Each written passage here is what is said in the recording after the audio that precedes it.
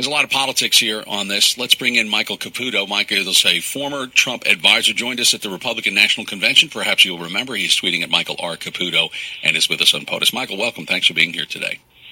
Morning, Tim. How you doing? I'm well. I get this sense of, for about 10 minutes, there was this sense of working together in Washington, D.C. It's already seemingly evaporating, but a lot of politics being played out here, Michael. That's true. For the last 9 months, the leaders of the Democratic Party have been calling me and some of my very close friends traitors to our nation.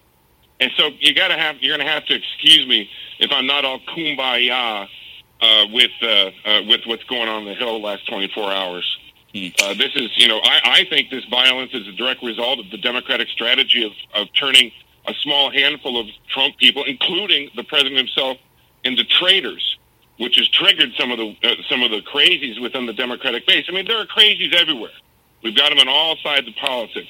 But the rhetoric that's been out there for the last 9 months from the Democratic Party has brought these chickens home to roost. Do you believe, Michael, that there's anything to trace to some of the rhetoric the president had used during the campaign? For example, when he stood up, in some of these campaign events, these rallies, and he would say, take him out, or we'll get that guy, or just that kind of sort of almost inviting physical altercation. Was there anything that finds its source in what the president was saying during the campaign?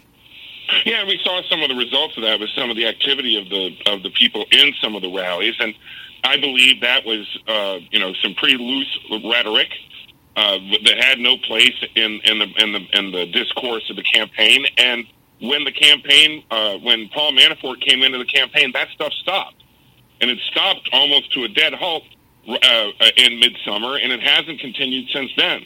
The problem we have is that the Democrats have been warned that this talk of treason is trigger talk, and that they needed to slow it down, take their pedal off the metal, take a more serious look at this thing instead of just spinning. It seems to go beyond that, though, in some ways. I wonder about that, Michael. Again, I'm going to the Atlanta Journal-Constitution was reporting on a story yesterday. The Karen Handel, for example, in a statement, she's the Republican who's running in that special election next week there for the seat that was once held by Tom Price. She said that she had a package containing threatening letters and a suspicious substance were sent to her home and to her neighbors. And the Atlanta Journal-Constitution notes that a lot of people who have been doing early voting there, both sides, have been getting upset. One person who had a Make America Great hat on was very upset when he was asked to take it off because you're not supposed to wear any kind of political garb into the voting. And another one who had a John Ossoff shirt was told he couldn't go in with it. He walked out. He ripped out the election signs. It seems that people are really on edge. And I don't know if it's rhetoric that you can trace to just one party or another. And I wonder if there's something else going on here.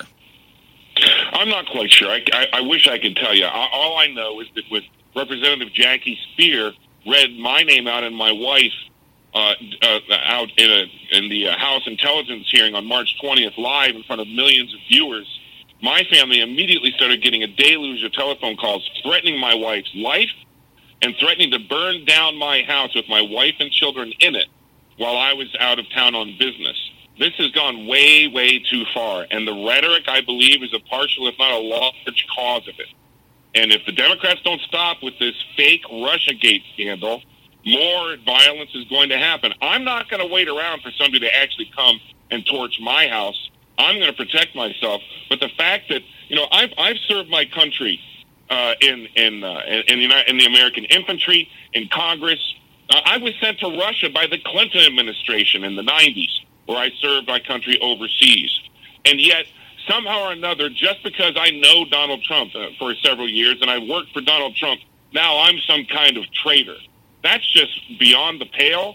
I mean, there are some countries in this world where false accusations of treason are punishable crimes. What happens when the music for this stops? Who's going to have a chair when it's all over? Because here we have, as you call it, when you call it this fake scandal, wouldn't it make sense then, if it's all fake and nothing, to just move forward and get this investigation done and taken care of and put it behind him? I mean, the president keeps bringing it up and saying all these things just like you're saying, and it would almost be like, why don't we just be quiet about it, let it happen, then it'll come out, nothing will happen, and that'll be the end of it. Well, sure, I understand that. I know the Democrats want this investigation. I'm cooperating, but you know what?